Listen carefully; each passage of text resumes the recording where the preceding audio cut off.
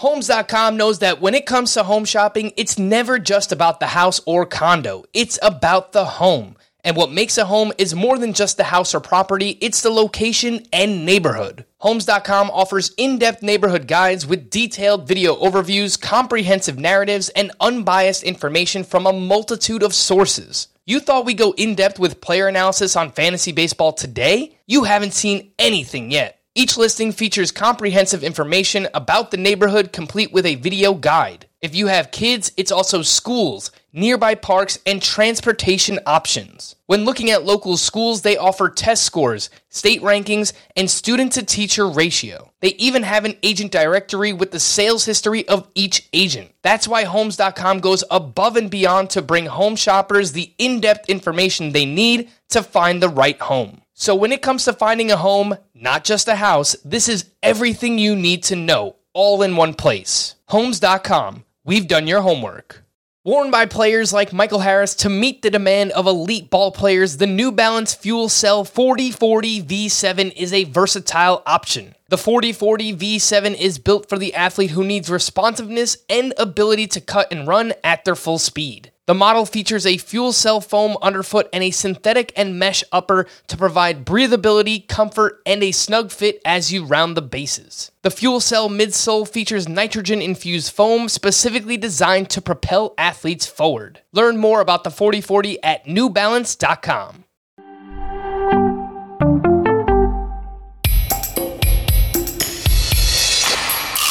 Alcantara, Soroka, you look so good in Boca. Peralta, Manoa, bounce back for Aaron Giolito, Castillo, Yoshida, Mosu, Carlo, and Fado.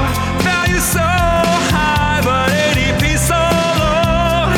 Frank Love's hip, some kind of Joe. Now let's get on with the show. Happy Kokomo Friday, and welcome in to Fantasy Baseball Today. Frank Stanfield joined by the Chris's, Towers, and the Welsh. Today on the show, we're going to recap Chris Towers' Tout Wars draft. This year's blank. Who is this year's Julio Rodriguez? Who is this year's Spencer Strider? The answer is probably nobody, but let's have some fun.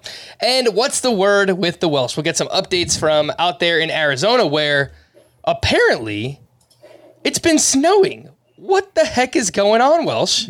I mean, you got the mood. You're like, I'm like vibing. If everyone on the video is watching on the YouTube, I was just doing a little bit of the hula and everything like that. It's nothing close to that out here. I got in my car. It was 30 something degrees this morning. Drove out to Scottsdale where it was 40 something degrees. The mountains were covered in snow in Phoenix and Scottsdale, and I walked along Salt River Fields where the Rockies play on the grass, which was all wet. Fields are destroyed, and I stepped in snow on a baseball field in Arizona. It is the wildest thing, and this is not the first time in spring training this has happened. So I'm just going to assume, guys, hopefully you guys have me here all year, that in July or August, I'll be reporting about how I went to a complex level game in 135 degree weather, because I assume it's all going to turn that we're having this winter. It's never been this cold in spring training since I've lived in Arizona, and I've lived here for 25 years or so. It's crazy. That is wild. I saw some videos of cacti covered in snow, and I'm like, what is going on out in Arizona? Crazy stuff. I'm headed out to Florida this weekend, Palm Beach for First Pitch Florida, labor drafts as well. So hopefully there's no snow. Towers, what's up, buddy? How you doing? I'm good. It's, roughly the same temperature in New York City as it is in Arizona today. So that's weird. We don't have any snow. No, we do not. We actually have a late start going here on YouTube because we just wrapped up the Scott White Dynasty League, which I tweeted about it. Some people were like, oh, you should live stream it. No, we shouldn't. I mean, this thing will completely throw you off. Like, Max Scherzer went for $72. Mike Trout Webb went for 60 plus. Yeah. So many players are kept in this league. It's a 24-team head-to-head points Dynasty League. So the inflation is insane. It would actually do more harm than good. So I'm just. And you don't want to see. You didn't want to physically see me mad that I didn't get a $4 Trevor May. Like you didn't. Nobody wanted to see that at the end of the draft. That I was furious and stomped the table that I didn't get for the $4 Trevor May. You guys would have a miserable time watching that draft. Let's jump into Towers' Tout Wars draft, and it's an interesting format too because it's innings pitched instead of wins, saves plus holds instead of saves, and OBP instead of batting average. So very interesting format. Chris was drafting 5th in this one, started his draft with Mookie Betts, Fernando Tatis Jr. Again, you're the Tatis guy, Chris. That's my guy. Max Scherzer, George Springer, who does get a boost in OBP, and Justin Verlander. It's pretty sick start, I've got to say. What was your read while the draft was going on? I was really, really hoping, one, that Ronald Acuna would fall to me at number 5, because I do think in an OBP league specifically, we talk about that tier of 5 at the top of our standard 5x5 drafts. I think in an OBP league, it's probably more like a tier of 4 with Julio Rodriguez and, potentially Trey Turner, not necessarily belonging in that group, but I think it's more Julio Rodriguez. So, I think the top 4 there, you swap out either Trey Turner or Julio Rodriguez for Juan Soto. You go Juan Soto, Jose Ramirez, Aaron Judge. Ronald Acuna is the order it went in. I ended up with Mookie Betts. And really, it's just a spot where, picking 5th, you kind of have your pick of that next tier. I could have gone Rodriguez. I could have gone Turner. I could have gone Kyle Tucker. I went with Mookie Betts. I think he's a bit of a safer OBP bet than the rest of those guys. I think, the 5 category production is going to be there. And I'm pretty happy with how it worked out. Obviously, I would be much happier with it if Ronald Acuna was on my team. The 390 OBP from 2021 would look really good. But I'm pretty happy with it. It's very similar to a lot of the teams that I'm drafting these days. I've got the 2 aces in Max Scherzer and Justin Verlander. I've got Fernando Tatis, as I will in a lot of leagues. And George Springer gets pushed up a decent amount in OBP as well. Yeah, I also saw that you took Emmanuel Clase in the 6th round. I'll come back to you in a second. I want to ask Welsh, this is a saves plus holds league. So Scott and I have been telling people basically wait on relievers. Obviously, Emmanuel Clase is still going to give you amazing ratios. There's no doubt about that. And he's probably going to be among the league leaders in innings pitched as well. But Welsh, what is your general strategy when it comes to saves plus holds leagues? Yeah, I completely agree with you guys. I'm going to push them down. Though the only thing, though, is this is down. In NFBC leagues, you're going to see Emmanuel Clase going in the middle of the 3rd at latest. Mm-hmm. So if you're getting him in the 6th, this is already kind of a push down. The only reason I actually would consider this is because like you said, I think the elite of the elite stand out. It's Clase, it's Edwin Diaz, it's Josh Hader. Then I think there's actually a bigger gap, tier gap between what you would see in normal traditional saves. Because then there's just so many other players where Clay Holmes. Clay Holmes to me is so much more valuable in a save holds league because right now he's a little bit dicey. Is he going to get saves every day? They're talking about pushing him in different roles. Now it doesn't matter. And this is on the Yankees. So, give me those type of guys. Evan Phillips, I would push up in a saves holds league. We don't know if he's going to close for the Dodgers, but if he gets holds for the Dodgers, there you go. So almost every reliever gets pushed back, except the elite of the elite of the elite, which Towers did get. So I don't hate it, but I would probably have waited overall. But, 6th round tempted for Clase is definitely there. One thing to keep in mind is it's saves plus holds. Saves are still the more valuable commodity. Of the top 15 in saves plus holds last season, 10 of them had fewer than 10 holds. So what it does, like you said, it kind of flattens the reliever pool.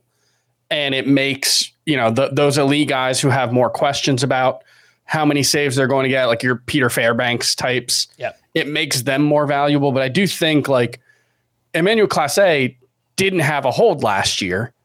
He still led the league in saves plus holds with 42. So I'm not saying he's going to get 42 saves again. That's hard to predict, but there's no question he's the closer. There's no question about his role. There's no question that he's very, very good. So, it was more in that spot. I wasn't going in expecting to take a reliever, and I don't think I took another reliever until the 23rd round, the 20th round. I took AJ Minter I think the thing to keep in mind if you play in one of these leagues is like, it's easy to get caught up in the plus holds part of it, but the league leaders in holds usually have like 25 to 30. Correct. The league leaders in saves usually have 30 to 35 to 40. And so that's a bigger gap. So like the guys who aren't closers who tend to end up ranked pretty high are, I think Paul Sewald ended up pretty high last year because he did both. Mm-hmm. It's either closers all year or guys who end up closers and relievers. There's very few who are just holds guys who rank really highly there. So for that, it was mostly the value of where he found in the 6th round, 68th overall. I generally don't love taking those guys, but when the value's right, and I did it in one of our roto drafts the other day, I did take Edwin Diaz as well. When the value's right, I'm okay doing it. I'll tell you one thing. I would have smashed taking Andres Munoz and Johan Duran in that because there's no more risk or care about whether it's holds or saves. So like those guys, just for anybody since we're talking about it, I would boost those guys up and they would be such massive targets for me because both just huge, big fastballs. They might be the closers. If they're not, they'll be high leverage. Those guys are so much more valuable in saves hold. They're probably, now I'm thinking about it, they're the closest to that where Devin Williams was like a top 10, easy top 10, maybe top 8 saves and holds guy when he wasn't the closer role, when he was in the 8th man spot. Those are kind of the same thing. I think both of those guys move up into the top 10.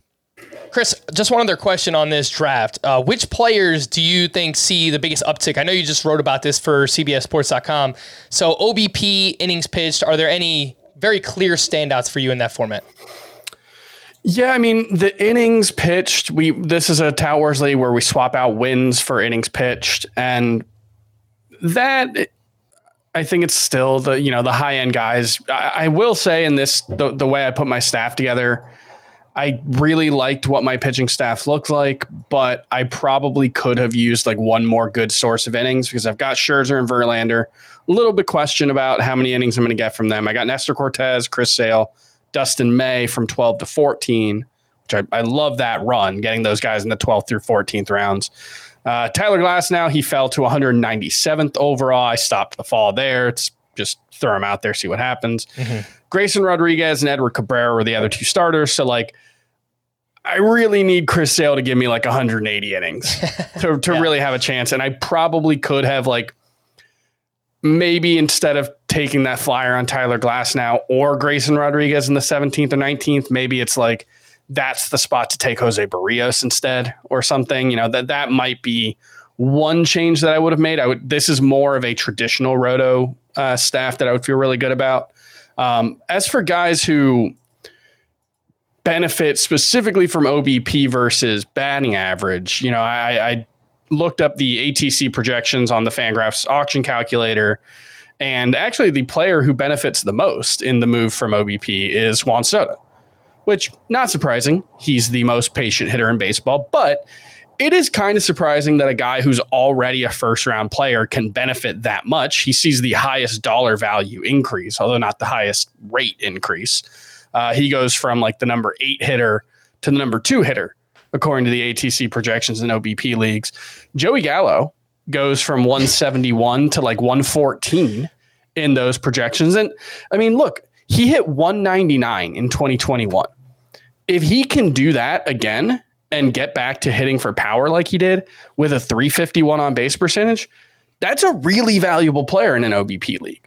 He got to hit better than he did last year because he had a 280 OBP, but he's the kind of guy, and Max Muncy's another one, Carlos Santana. If those guys, if Max Muncy and Joey Gallo have bounce back seasons, they're very, very good in OBP leagues. I think Gallo actually did end up getting drafted in this league, as he should, because, he went 210. Muncy went 91st overall. That's not bad. Which, yeah, that seems like a really good deal. I had him in my queue. I thought it was earlier because I wanted to take him, and I feel like I should have just taken him before he went off the board, seeing as he went a little later than I thought. And then the biggest loser in the move, or the biggest loser from the move to OBP leagues, is Salvador Perez, which Makes sense. That guy might walk like 18 times next season, but he's still a really valuable player. He's my catcher in this format. You do have to make up, but like catchers tend to not be great hitters, and that goes for OBP as well. So, that's not the worst thing in the world.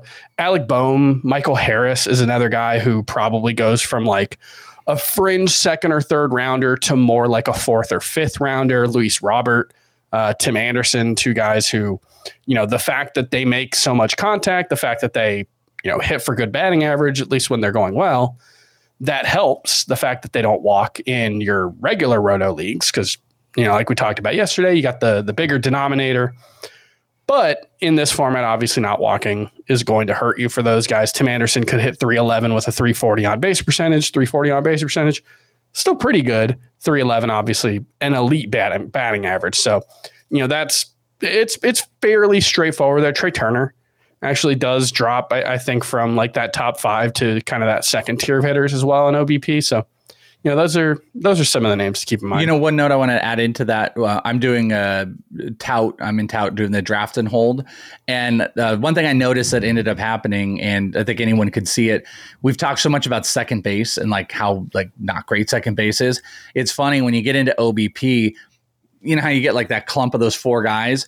It just expanded because people started pushing Jazz down. Ozzy pushes down. Simeon goes down a little bit, and everyone was fighting over Altuve. I think Altuve might have gone in like the top 24. So what is a not great position where these guys will go within 10 spots of each other, it kind of became a little bit worse, at least from the top end. And then you get some guys that might qualify a little bit lower that boost up a little bit. It's just an odd thing that happens, and seeing specifically Ozzy and Jazz fall a decent amount in those OBP drafts is something to pay attention to. One other name I want to throw out there, Chris, who you actually wound up with as your starting third baseman. You just waited at the position.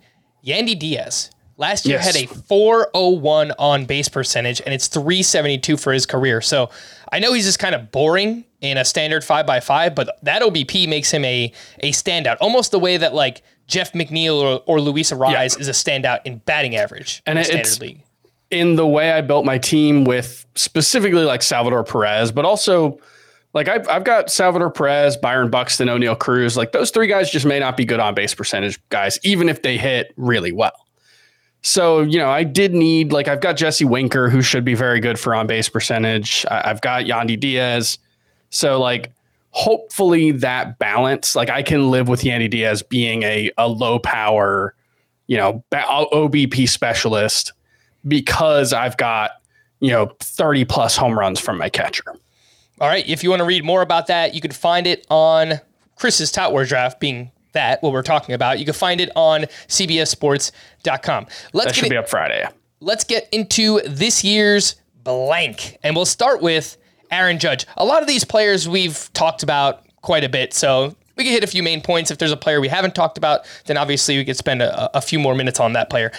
Who is this year's Aaron Judge? So the way I defined this was a hitter going outside the top 30 in ADP who could finish as the top player in fantasy. And Towers, we will start with you. Yeah, that's a tough one because like it's really, really hard to finish as the top player in fantasy, obviously, but especially like if you don't steal bases, it's especially hard. And Aaron Judge did it, hitting 63 home runs. That helps. Jazz Chisholm is not going to hit 63 home runs, but he's going to steal a bunch of bases. And if you look at what he did on a per game basis last season, it was a 30-30 pace, right? 30, if I'm remembering correctly. 35-30 over 150 games. Yeah, that's pretty good. He was trying to find on the Razzball player rater on the per game basis. He was very, very good. So he's just a guy that like he's talking about going 40-40. I don't think that's a realistic projection for Jazz Chisholm, but like that's the kind of player he is. That's the kind of player he wants to be. And we've seen him play at a first round level for, a stretch. I think he can do that for, if he can do that for longer and stay healthy, he's certainly got, top 5 upside. Yeah, the ADP for Jazz Chisholm is 47.6. He's going just after Ozzy Albies, so you most likely have to make that decision. And Towers, I believe you would take Jazz over Ozzy Albies, correct? Yes, I would. Yeah, I think Albies might be a little safer, but frankly, he's missed time with his own injuries over the past couple of seasons, so it's not like he's avoided that.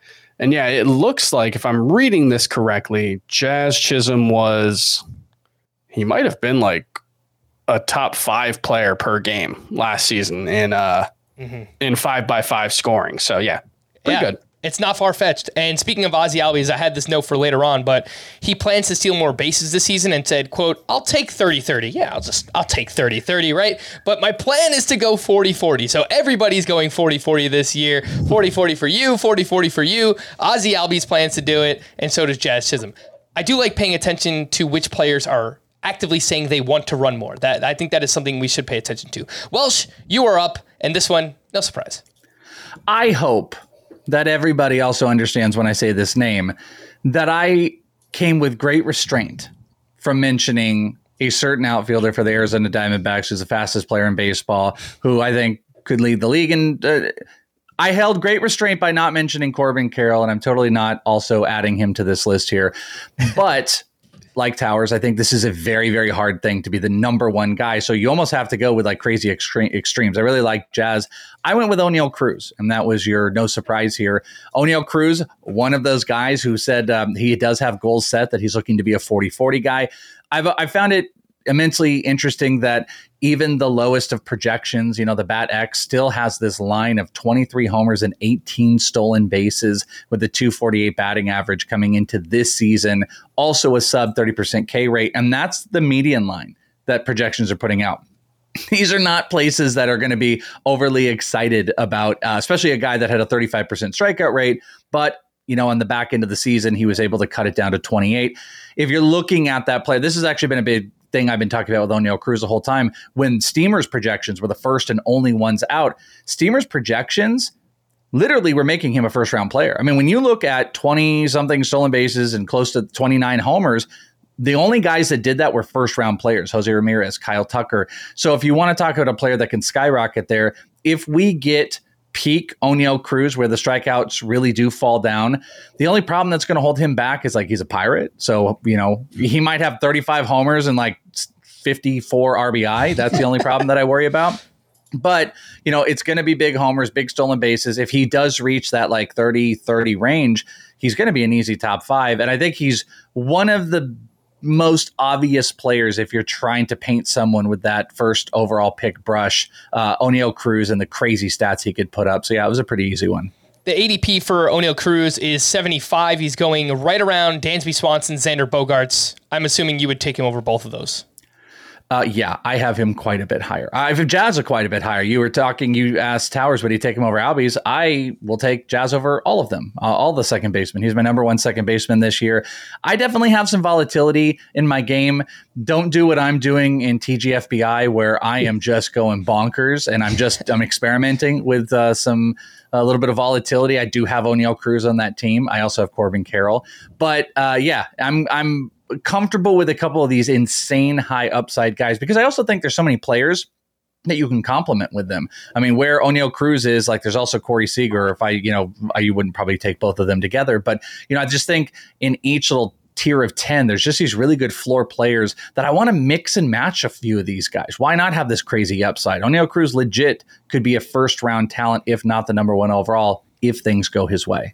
By the way, the Razzball Player Rater, I was able to find it. Among players with at least 200 plate appearances, it's Aaron Judge number 1 on a per game basis, Jazz Chisholm number 2 last season. There you go. That's pretty good. This year's Aaron Judge for me is going to be Luis Robert. I know he was a disappointment last year. I was all over him, and he did not come through, mostly due to injury. The performance was down too compared to where it was at in 2021. He's yet to play more than 98 games.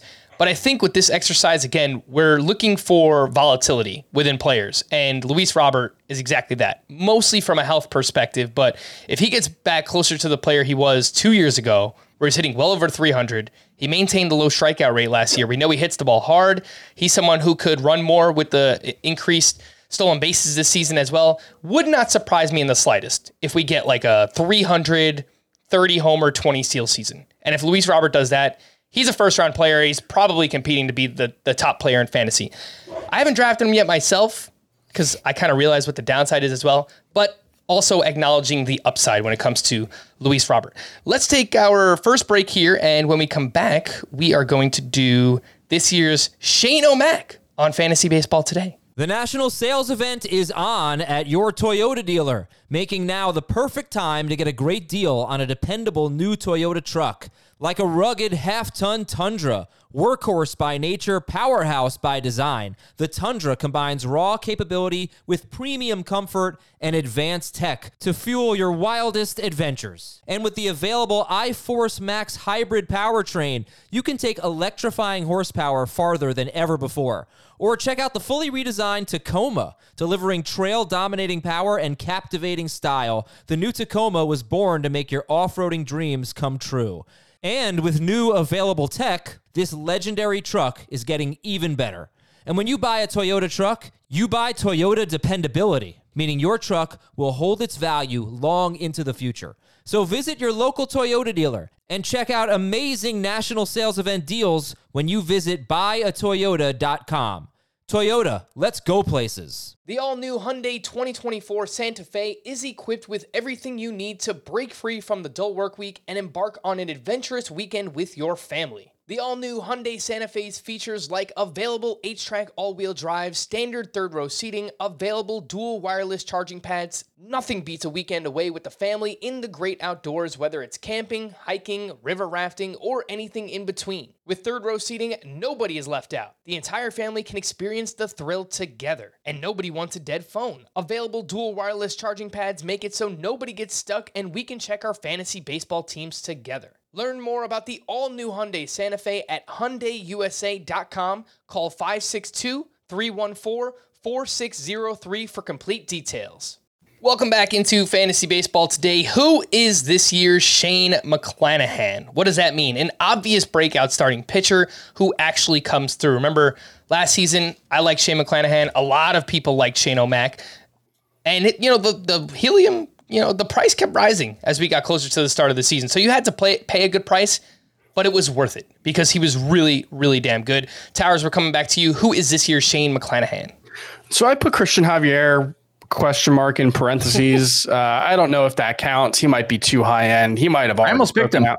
He certainly did already break out. So it's mostly a question of whether he qualifies for this category. If he does, I'm going with Christian Javier. He's got the high end strikeout rate, top 5 percentile in baseball, good enough control. And, it's mostly just a question of, does he get to 170 innings this season? I think he can.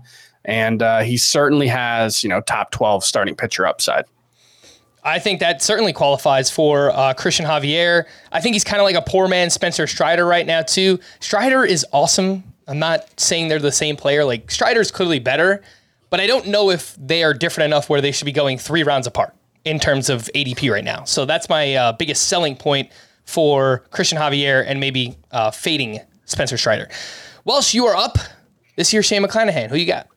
Yeah, I actually struggled a little bit. Javier was one I was choosing, and I almost went in a direction of a player that I think is really going to have a big bounce back, but I didn't feel like it fit that. That player was Blake Snell I was going to pick, but I didn't feel like it fit the mold. So I took George Kirby, who has been someone I've been pretty big on. Little over 9K per nine this past year. Elite walk rate, 1.52 walk per nine, which I love. 3.39 ERA. Sierra's right in line. He's a big command pitcher. There's a nice power slider in there. He just hits all the zones. It's something I really liked about McClanahan, even though the stuff was a little bit different, that he really just was zoned out throughout this entire year, and that changeup completely changed his game. The Mariners also seem to have kind of a widespread just, pitching change talk going on. Bryce Miller, who I spoke to, added the sweeper and the gyro. Kind of wonder if you're going to see some alterations with George Kirby this year as well. Just give me like low walk, high command, good strikeout pitcher on a really good team. I think George Kirby could definitely take the next step. Maybe not be the number one pitcher for the whole half of a season, but I think he could be the next, Walmart version of Shane McClanahan from 2022. The ADP for George Kirby is 108.8, 34th starting pitcher off the board. Let's do a little Kirby or this guy. Welsh, would you rather have Kirby or Clayton Kershaw? Ooh, Kirby. Kirby or Nestor Cortez? Kirby. Kirby or his teammate, Logan Gilbert? Ooh, that's a really... it is Kirby right now, but that's really close. I actually have like Gilbert and Kershaw right near each other. Yeah, I think I would say Kirby over Gilbert as well. Kirby or Logan Webb? Ooh. I might go Logan Webb, but there's a little bit of safety net there. That's a super good one. Yeah, I mean, there are 6 starting pitchers going within 9 picks of each other in terms of ADP, and those are basically all the names there. I didn't include Kyle Wright because I think he's going to fall back a little bit now that he's dealing with that shoulder injury. This year's Shane McClanahan for me, I'm going to go with Nick Lodolo. And Welsh, I was a little surprised you didn't choose him because I didn't want to interrupt, but I wanted to start. If you had started with me, I would have said I was going to pick both of your guys. I literally sat and I was like, Javier, no. Lodolo, those are both the guys I was thinking about. So I love your guys' choices. The biggest problem for Lodolo is obviously the team context. It's a lot like Hunter Green. I think the stuff for Lodolo is nasty, but obviously pitches in a terrible ballpark, and he's on a bad team. So the run support is going to be pretty bad. But among pitchers with at least 100 innings pitched last year, 11.4 K per 9 for Lodolo ranked 8th. His 20.9% K minus walk rate ranked 18th. He's got a nasty curveball already, one of the best in baseball. 136 batting average against, 46% whiff rate. There was a really good breakdown by Justin Choi. It's an article on Fangraphs where apparently Lodolo changed the shape of his curveball midseason, and it got even better. So I know he's kind of only like fastball, sinker, curveball for now. I don't know that he needs anything else because it works for him right now. The command's got to get a little bit better, but there's big upside for Nick Lodolo this season. The one everyone came for. Who is this year's Julio Rodriguez? I get it. The answer is probably nobody, but it's a fun exercise, isn't it? The prospect hitter who makes the opening day roster and has a breakout season. I think especially if we're drafting right now, it's probably someone you're getting outside the top 100, top 150 picks. And if we get confirmation that they're making the team by opening day, they're probably going to move up like 50 or 100 picks. So I think that like a lot of these players we're going to talk about fit that mold. And Welsh, we're talking prospects, so we'll go to you first. Yeah, and funny little anecdotal thing. Frank had written down a player, and I thought he mistakenly put it on me. So I copied it. I pasted it over to his. I wrote Corbin Carroll, and then I was like, well, Corbin Carroll's probably not what he means. And then I put Andrew Painter. And then Frank was like, hey, by the way, I just wanted to, I wrote one in for you because I knew who this is your pick. I was like, oh, that I can have him? Yes, this is exactly who I would have picked. Otherwise, I did actually have Andrew Painter. That player is Jordan Walker. I've talked about how also, if you want to talk about game resembling game, that might be the closest one that you can do. Walker, 19 homers this past year in Double-A, 22 stolen bases, also went to the AFL where he did a little bit more of that, moved to right field, played some center field, low strikeout rates, hit 300 in the minors, was almost a 3.45 slash. And what has fascinated me the most is the Cardinals this offseason moving Tyler O'Neill or wanting to center field and having him and Dylan Carlson battle it out. That's given a spot locked down for Lars Nootbaar. And it kind of opens up this opportunity. They have put Carlson over on right, but they really want to give this job in center to O'Neill.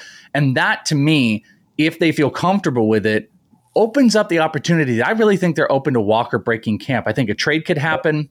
I think they want to know what type of versatility they have. Nootbaar played a little bit of center. Walker played center in the AFL. It's all about flexibility. And Jordan Walker, if he does break camp, he is 100% a 2020 potential guy with big power upside, even further than that.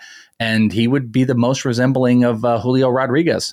So Welsh, his ADP is on the rise. Of course, he hits one mammoth home run in spring training. People get excited. It was a 430-foot bomb off of Johnny Cueto. So, it was his first plate appearance, too. It's just crazy stuff. I took Jordan Walker at pick 200 in TGFBI. Do you think that's an okay price tag?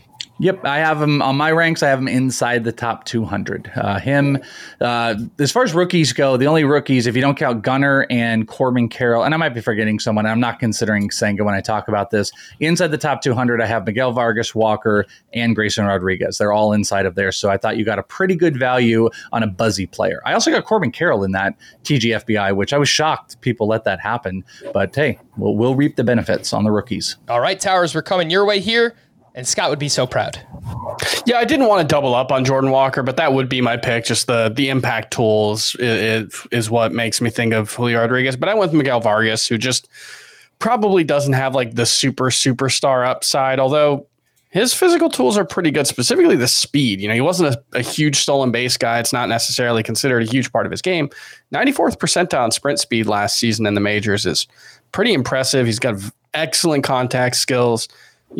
Good lineup. So it's a situation where okay, maybe he's not going to be, a contender for a top 5 pick next season, but he's someone who absolutely we could be talking about as an early round pick next season. Who would you guys rather have right now, Jordan Walker or Miguel Vargas? I think it's tough because Walker has more upside, but Vargas we know is going to have a job. So I don't know. How do you weigh those two things? I think I would rather have Vargas right now, but it's also kind of like we're far enough away from the season where if I'm drafting tomorrow, I might just take Walker just because I've got time to figure it out if he doesn't break camp, Yep. I've got Vargas ahead, and he would be kind of the guy fascinating too. I don't know if you've seen the thing where he said like he's not swinging at pitches in spring so far, and he just hasn't swung at all, and he's just taking walks, and he's still not getting struck out, which is really crazy. The only thing that's interesting is third base is so bad that I have found myself when the tier falls off, you have that avalanche, and then you're just stuck at the bottom, that I kind of want to immediately start to pivot to take Jordan Walker, and I'll take him early, and then I will pair him with like a Justin Turner, like an old, boring type of guy that might put up stats. Yep. And that, to me, if you can do that, especially in like a 12-team head-to-head, or if you think you have a little advantage in a 15-team roto, I would take Walker above Vargas and go higher to do that, knowing and prioritizing that I can get one of those solid third basemen to kind of back him up. Because you said it, the upside is in Walker's favor, but like we shouldn't sleep on Vargas. OBP leagues too, Vargas is even more valuable, and he's going to have that second base gig all year and qualified second and first, which is pretty sweet. Yep. And the answer for me this year's Julio Rodriguez. I don't think he has enough upside to get there, but I think he's someone where if everything breaks right, he can be a top 50 player this season, and that is Ezequiel Tovar with the Colorado Rockies. I still just think he's going too far, too late for someone who is a starter for the Colorado Rockies, and he's never had a strikeout rate higher than 21.7% at any level in the minors. He's a career .283 hitter, and he just had a breakout season in the minor leagues. He only played 71 games, but .319 batting average, 14 home runs, 17 steals, a .927 OPS. If everything breaks right, we could get a .280 batting average, 15 to 20 homers, 15 to 20 steals. And that's probably a top 50 player. So I just think he's going way too late in drafts right now. I wanted to choose one of the Yankees guys, but I thought about Anthony Volpe as well. I'm getting nervous. I'm getting a little bit nervous. I liked Oswald Peraza all offseason. I still do like him. The problem here, Welsh, is that if Volpe does enough throughout spring training, and he's been on fire. He hit a home run. He has 2 steals already. He's going to force the Yankees' hand. What do? He's not on the 40-man roster yet. Does that mean him and Oswald Peraza are kind of splitting time to start the year if they're both on the team? I just don't know how it would work out, and it's making me a little nervous. That's why I didn't choose one.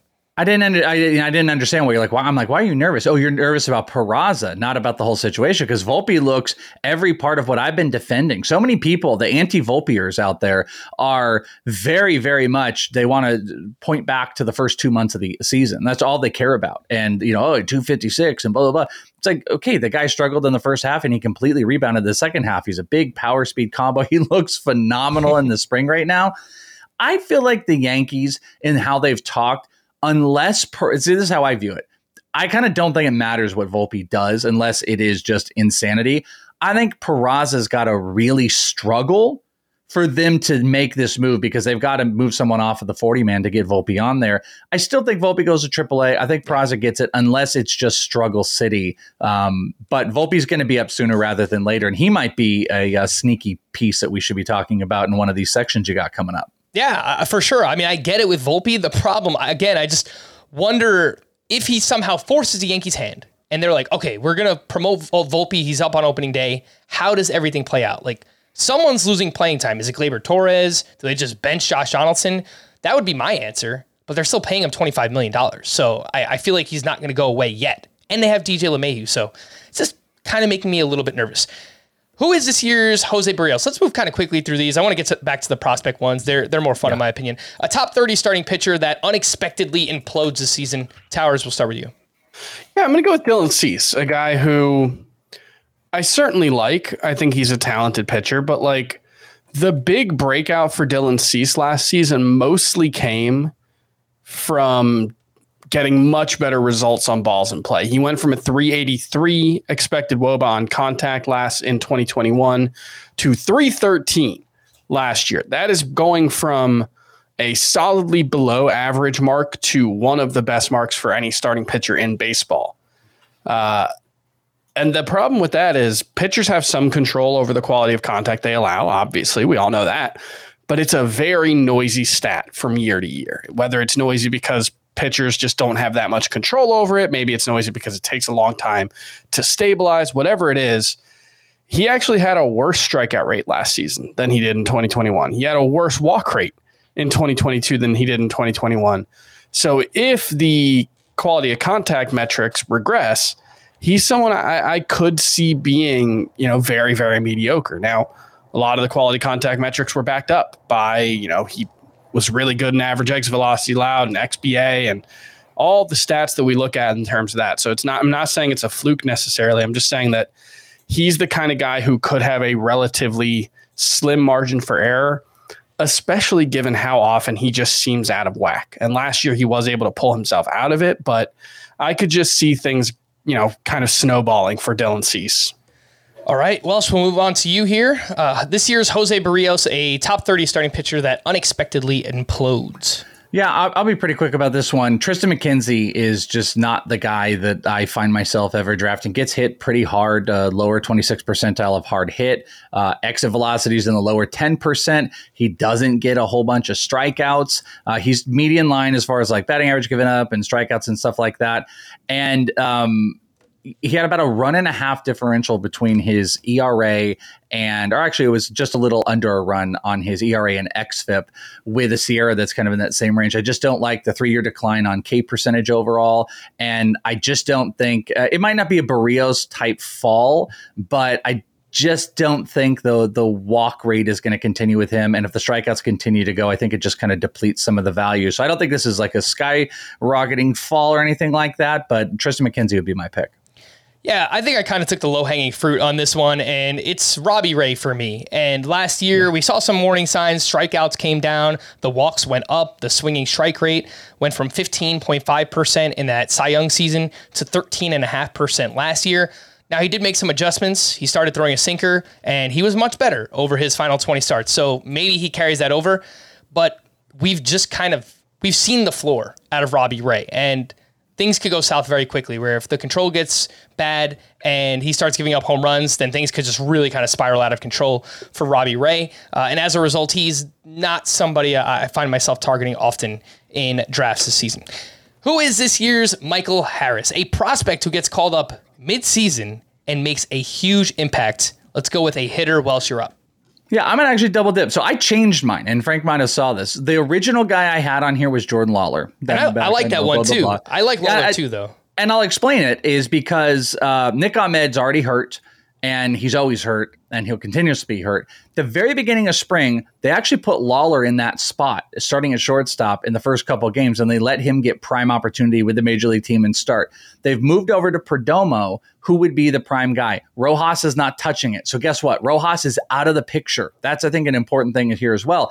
Perdomo can't hit. I love the guy personally. He can't hit. He's an okay defender. So what that does, especially midseason, if the Diamondbacks are middling, this leaves this opportunity where they want Lawler to come up. They've primed him to come up. Here you go. Jordan Lawler could come up and do it. But I pivoted because the conversation we're having, Anthony Volpe is the answer. He's the easy answer that jumps out into my mind for everything we've talked about.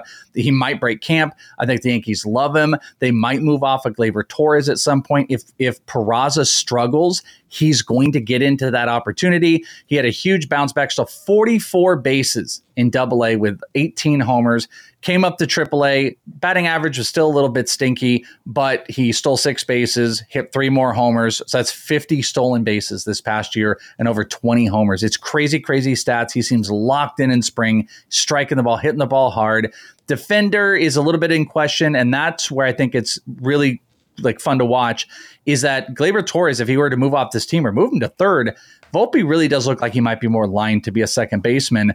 That's what we want. Peraza at short, Volpe at second, prime guy to come up and be a Michael Harris this year. Anthony Volpe with 1B being Jordan Lawler. And for what it's worth, Volpe did start at second base on Thursday in a spring training game, and he hit a leadoff home run against Mitch Keller. So I'm not sure that it really counts because, whatever. It's Mitch Keller, but he's got a new cutter, Frank. What are you talking about? Yeah, he's got like 6 pitches now. Maybe one of them will be good. Maybe. Towers, let's go to you. I think this is a fantastic answer. I thought about putting this one there for myself. A prospect who gets called up midseason and makes a huge impact. Yeah, I mean, you want someone who's already gotten to Double-A and performed, and that's Elly De La Cruz for the Cincinnati Reds. He's got pretty big strikeout issues, 158 in 120 games last season. That's a little concerning. Despite that, he hit 304 with a 945 OPS last season. He was productive at High A. He was productive at Double-A as a 20-year-old at Double-A.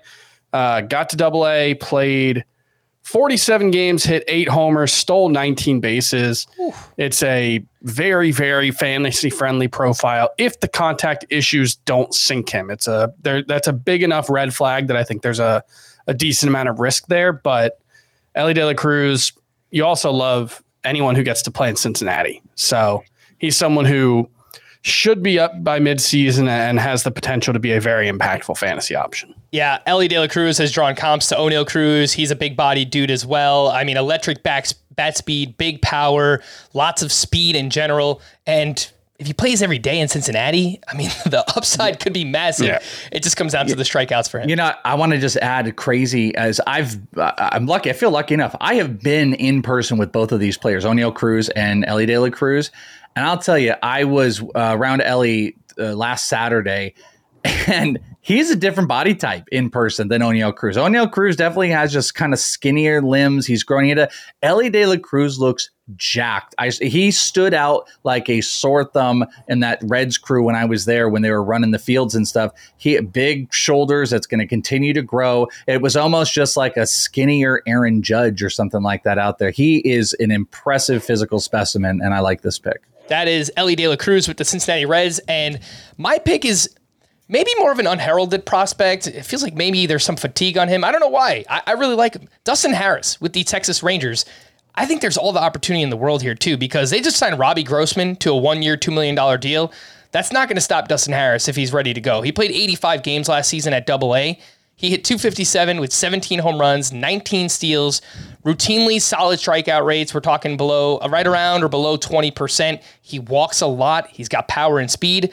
The year prior, 2021, Dustin Harris, 327 batting average, 20 homers, 25 steals. I mean, to me, this is like the perfect Michael Harris comp where he could come up and be a 5-category contributor for the Texas Rangers this season. Welsh, is there anything that you've seen, heard, know about Dustin Harris that there isn't more hype around him, because the minor league numbers look really, really good? So I've seen Dustin a couple times in Rangers camp because for whatever reason I've been there a whole bunch, and he is always locked in with Evan Carter. Those two run one and the same. What I do know is the Rangers covet Evan Carter. I'm not saying he would get the opportunity beforehand, but the bat might be a little bit ready. And Dustin Harris has moved positions. They did do some weird stuff. You said they signed Robbie Grossman. They also have Clint Frazier, who's on the NRI, who they've been kind of running out there. They've got a couple of those options, like Brad Miller is there as well. I don't hate this one at all, but I got to tell you, if it's a mid-season one, I actually think Evan Carter, who I think hit Double-A this year, would be the guy that they push, because this team is crazy about him and sky's the limit. I kind of think Dustin is maybe stuck to like a left field, or maybe they would put him in at first, like if there's an injury. But I like this one because he is kind of a 5-tool player. He does have a little bit more versatility, and it's him and Evan Carter, I think, that are the next lineup for those kind of like corner outfield, and he has that maybe first base potential as well. Evan Carter got 6 games in at Double-A last season, so I'd imagine he starts there, and if he plays well, maybe can earn himself a shot. I did want to mention Royce Lewis. He was like the first one that came to mind. He's coming back from a second torn ACL, I believe in the same knee, right? So we're probably not going to see him until June or July, but second half of the season, this guy could make a huge impact for the Minnesota Twins. So just remember the name as we get closer to the All-Star break. Royce Lewis there. Let's take one more break, and when we get back, who is this year's Spencer Strider? Find out on Fantasy Baseball today. Apartments.com has helped millions of renters find their perfect places. And the beauty is, they're all different. None of us are the same. So why should our homes be? Someone may want hardwood floors. Someone else may say carpet all the way. Questionable call, but hey, to each their own. Some may want a doorman. Others may say, I can open the door myself. But Apartments.com has all the right tools to help you find the place that's uniquely perfect for you. Sort through and filter listings by amenities. And make sure you never miss out with their instant alert option. With more than 1 million available units for rent, you're sure to find the place that's right for you. So whether you're looking for a place with a basement, a yard, a pool, or everything in between, Apartments.com has got you covered. Visit Apartments.com, the place to find a place. Is your child struggling with a specific subject or need help with homework? Are they asking questions that you're not sure you can fully answer? IXL Learning is an online learning program for kids. It covers math, language arts, science, and social studies. IXL is designed. This program will improve your kids' grades. Studies done in almost every state in the country. The kids who had IXL are consistently doing better. Powered by advanced algorithms, IXL gives the right help to each kid no matter the age or personality. And it doesn't have to eat up all your time. One subscription gets you everything for all the kids in your home, pre-K to 12th grade. So don't miss out. 1 in 4 students in the U.S. are learning with IXL. IXL is used in 95 of the top 100 school districts in the U.S. Make an impact on your child's learning. Get IXL now. And listeners can get an exclusive 20% off IXL membership when they sign up today at IXL.com/audio. Visit IXL.com/audio to get the most effective learning program out there at the best price. Who is this year's Spencer Strider? A pitcher who has an uncertain role entering the season, but makes a huge fantasy impact. Towers, will actually start with you on this one. Who's your pick? Yeah, I said this on yesterday's podcast, on one of the 2 podcasts that we did yesterday, or maybe it was on the one we did Thursday afternoon. I can't remember. They're all blurring together. Grayson Rodriguez has a good chance to be this year's Spencer Strider. It's really hard to be this year's Spencer Strider like Julio Rodriguez, but Grayson Rodriguez probably not going to get the types of innings totals that you want. I don't know if he's even reached 100 in his professional career, but everyone still thinks this guy is arguably the best pitching prospect in baseball. He dealt with that. I think it was a lat injury last year, or pectoral, something like that. But not the kind of thing that you think would linger. And, you know, he was averaging 98 miles per hour with his fastball in his first spring outing. He said that his stuff is better than it was last season. He was already the top pitching prospect in baseball this time last season. And he plays in an awesome home park now, or he's going to, because Camden Yards is a death for hitters now. So I think Grayson Rodriguez is very well situated to be a very impactful fantasy option for as long as he's on the mound this season. All right. Nice pick there with Grayson Rodriguez, likely to be in the opening day rotation. So I'm surprised his ADP hasn't climbed more than it is. Yeah. And let me just pull up that ADP just to make sure here. According to Fantasy Pros, 185.2. I feel like if we knew the top pitching prospect was going to be in the rotation in years past, the ADP would be higher than 185.2. It feels like a pretty good discount right now on Grayson Rodriguez. Welsh, we'll go to you. Who is this year's Spencer Strider? Yeah, I thought about, I struggled with like the idea of this because I feel like there's less of those like questionable roles, because I also wanted to say like Ricky Tiedemann would be one of those players and Andrew Painter, but I don't think their roles are in question. It's just about like, when do they come up?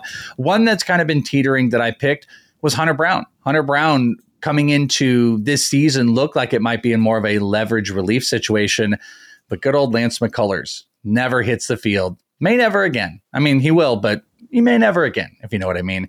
And Hunter Brown is going to most likely get an opportunity to get back into that rotation. Great curveball last year, 30% whiff rate. He's got 2 pitches, the cutter and the fastball, that are in the 90s. There's a good variation, 13 plus mile per hour difference between the lows on the curveball and the fastball. I'd love to see the slider uptick, because he did get hit hard a little bit in his stint in the major leagues last year on the fastball and the curve. Both had a 92 plus EV on them, where the slider really no one could get on top of. He only threw that 13% of the time. I mean, let's get going. Emulate Verlander, emulate your favorite, add more pitches. It's a great organization to do that. And I think he's one of those guys where if he gets in the rotation and finds early success, they won't be able to take him out. At this point, I don't know how they can even fool themselves into doing this. Put Lance McCullers in relief. Like, just get him in short leverage stuff. Maybe you can keep him healthy. So I would say he fits the perfect mold of like this Strider, what type of role does he have in the year, and hopefully 150 plus innings and a big fantasy season ahead. Wow. So I just pulled up the last 7 days of NFBC ADP to see how much Hunter Brown has climbed. 184 is the ADP, going just behind who? Grayson Rodriguez. So you have to make the decision. Who do you want? Welsh? Which one do you want? I think I do want Grayson. I agree. Like, I have a really hard time not taking it. There's also something so special to me about him working with Adley again, but Hunter might be able to push in. I think they're pretty close on innings. I think these are dead close, but I would probably take, like, someone could come and take over that Hunter Brown role. I'm not saying that that's not a possibility, and I don't think that's going to happen with Grayson, so I would take him. Towers, how about you? Yeah, I would go with Grayson. I think there are a lot of things to like about Hunter Brown, but I think Grayson's a more talented player, and he's got a more guaranteed role, so I'll just go with that. I took this exercise way too literally, and I'm kind of hedging my bet here. I'm going to give you 2 names. Luis Ortiz of the Pirates and DL Hall of the Orioles. So I wanted to find pitchers with a big velocity, a big breaking ball, struggles with control, just like Spencer Strider. And we don't know with both of these guys what their role is going to be entering the season. So I think it's perfect. Luis Ortiz, obviously the Pirates aren't playing for much this year. I think before long, they're going to give him a shot. He's someone I know Eno Saris loves a lot too. So I've heard him talk about. Fun fact, Frank, I just want to tell you too, didn't mean to interrupt you, but in the Scott White Auction League, I screwed up and messed up myself because you and I decided to get in a bidding war of Ji-Man Choi. And I screwed up because my entire plan was to go after Luis Ortiz. That's who I wanted. But for some reason, I got so compelled about needing that first baseman because I only had Hosmer. I did it, and then I did not have the guns. I didn't have the bullets to get in on Luis Ortiz, and that I was really upset about that. So you had Eric Hosmer on your team, and you outbid me on Ji-Man Choi. You wouldn't let me have Ji-Man Choi in a 2014 because league. I had Eric Hosmer. What am I supposed to do? Do you guys understand? Ji-Man Choi and like Christian Betancourt was all that was left at that position. Oh, I know. There was nothing. My starting first baseman in the Scott White Dynasty League is a platoon of Lamont Wade and Harold Ramirez. So making me feel really good about my Trey Mancini for $20. Oh, you got an all-star. Oh, gosh. It's so gross.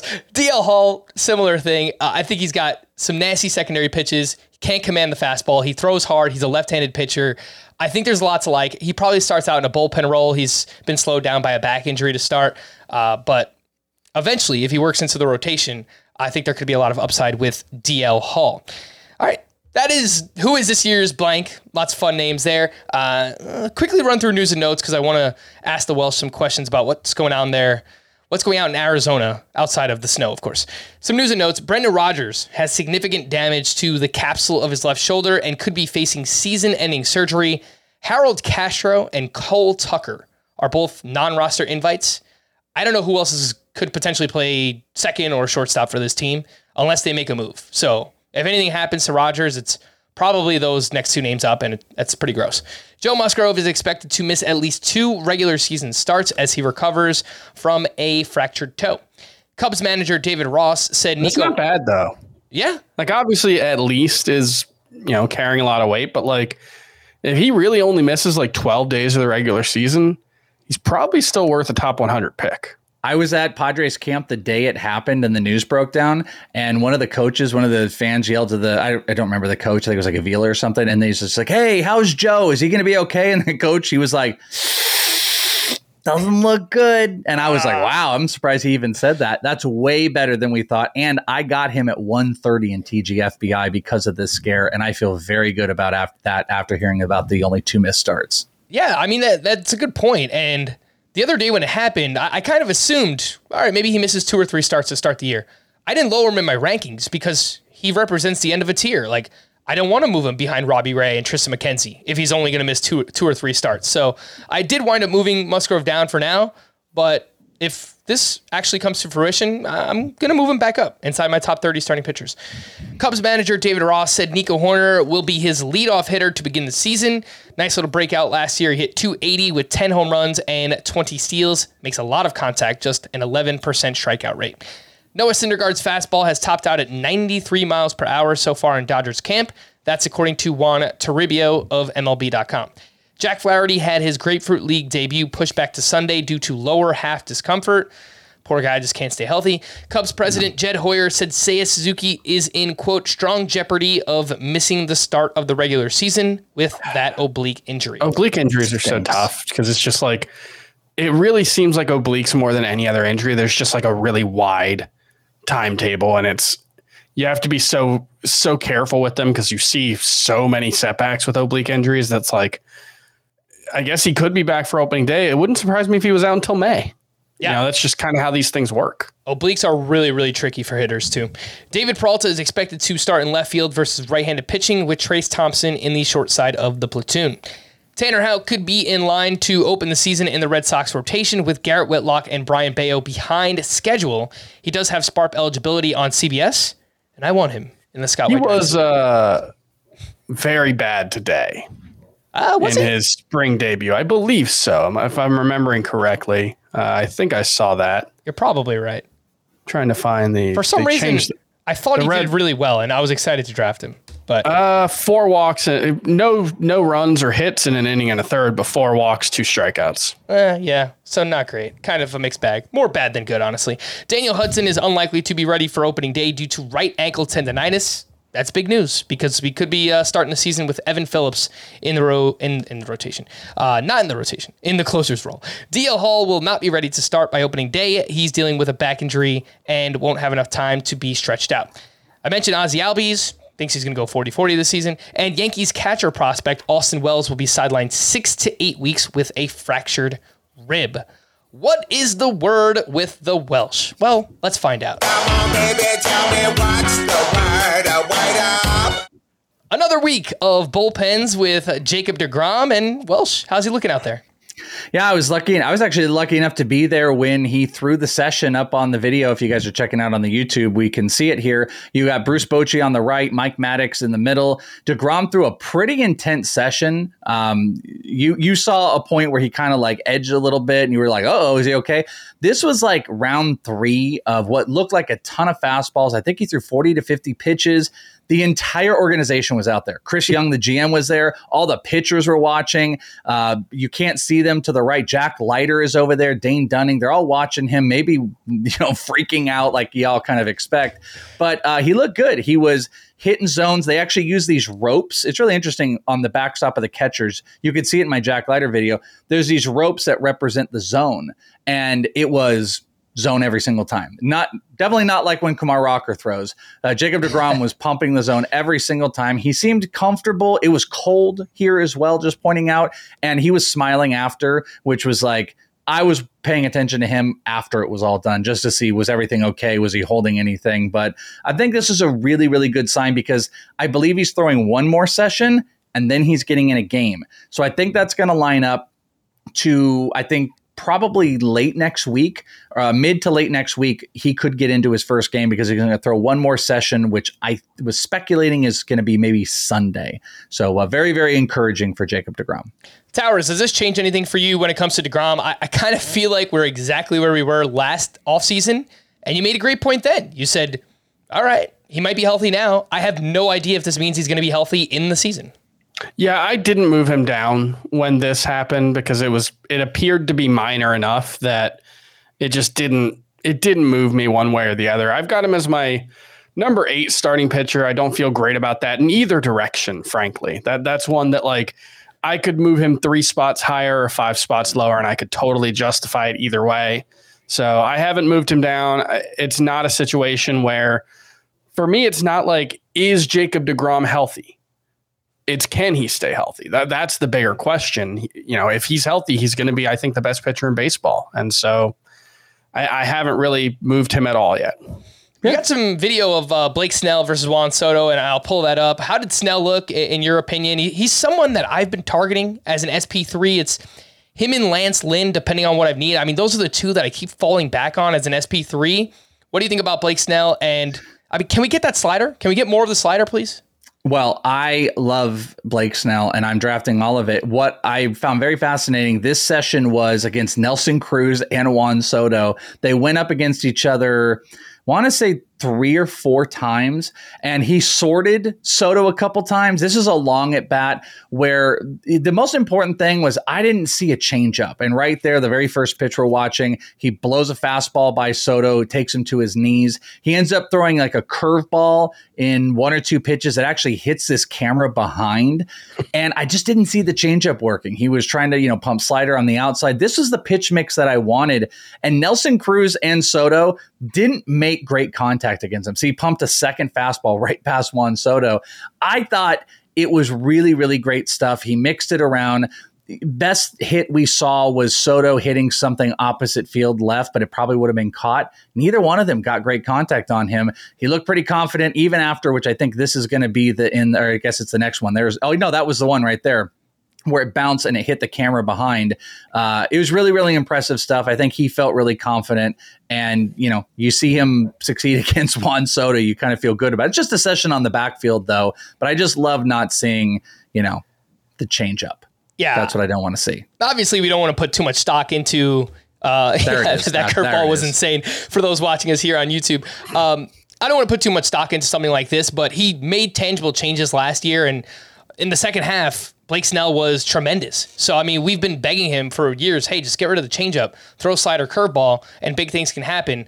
I know this is kind of anecdotal, but Towers, I kind of buy into the contract year thing. It just wouldn't surprise me if Blake Snell goes out and he shoves, and he's like, okay, contract year, goes out, has an awesome season, and then someone pays him big money next offseason. Yeah, he's in a blob at starting pitcher for me. Like, he's 35, so I think I'm neither out nor in on him. I think I'm right around where he belongs. There are guys I like more. I think I like Nestor Cortez more. If I'm going a little earlier, I think I like Chris Sale a little more in that same range. I think, I don't know, Blake Snell probably is what he is, right? Like, it's one of those, the analogy that I like to use is like, we get mad at Blake Snell for being inconsistent. We're like, why can't you be more consistent? And it's like going outside on a sunny day and staring at the sun and then getting mad at the sun that your eyes are hurting. Like, you knew what the sun was. You know what Blake Snell is. He's probably not going to give you a ton of innings. He's probably going to give you very, very good strikeout numbers per inning. ERA and WHIP, that's the question. It's not a profile that I love. It's hard to see a path to 180 innings for him. I think even 150 innings is probably a little iffy. Even at his best, he's never been efficient. So it's not a player I love. I don't hate him, but I don't see myself drafting a lot of Blake Snell. July 1st on, 5th best K percentage among starters, and the tied for 4th best K per 9 from July 1st on. I buy into everything you're saying. I'm a sucker for big strikeouts, and he was pretty dominant July 1st on to end the year. And he's on a fantastic team with the San Diego Padres too. So not going to go as deep as like other workhorses into his starts because he is an efficient Blake Snell. But, if he goes 5 or 6, he might give you a good shot at a win. Let's wrap up here. Well, she did an hour-long interview with Drew Jones, the 2nd overall pick with the Diamondbacks last season, and people can listen to that entire interview over on Prospect One. Did you get anything juicy? How's the shoulder rehab coming? Anything you learned from Drew Jones? Well, I definitely didn't get an hour. The episode is an hour. I got about 10 minutes with Drew. Fair enough. That'd be awesome if I did. We would have talked about tons of stuff. I was invited to the Topps Spot House where essentially what it was like all these guys come and autograph their cards. Corbin Carroll was there when I was there. Matt Mervis was there signing cards. And I was given an opportunity to chat with Drew, and he's a very fascinating kid. One of the first questions out of my mouth was asking about how the shoulder was, and had he spoken to either Lawler or Carroll. He said he did. He didn't go into detail about it, but the best thing out of it was that he said he is going to be playing in minor league spring training games here. And I think that's kind of been in question. I actually saw him the next day and he was in uniform, hitting in the cages and going on the backfield. So when minor league spring training starts up in about a week and a half, he'll be playing in games, which I think is fantastic for his entire rehab process. And it's going to be, where Jackson Holliday has been in everybody's face. I think it's going to be really good for people to start seeing like what he can do. I also chatted with him about that very, as far as he goes, this famous moment where all those kids were booing him. And then he crushes this homer when he's hitting 500. And I asked him, we talked about that moment, and he he was actually excited to talk about that. A few things he was a little like, very athlete answery.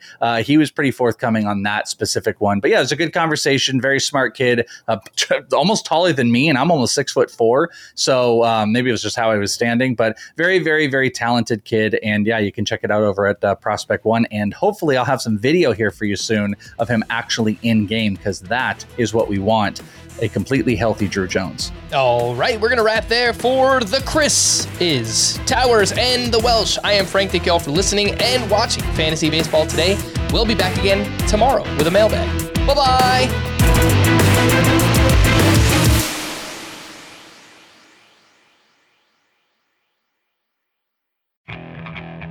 Okay, picture this.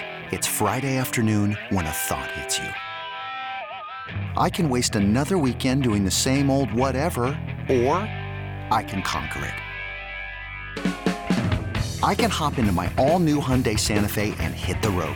Any road. The steeper, the better. Because my all-new Santa Fe is available with H-Track all-wheel drive, so I can hit the trail without a worry in the world. Heck, with 3 rows and best-in-class rear cargo space, I can pack the whole family in with all our gear. We've got available dual wireless charging for our phones, so we'll never lose touch with civilization, and we won't lose touch with the primordial power of Mother Earth.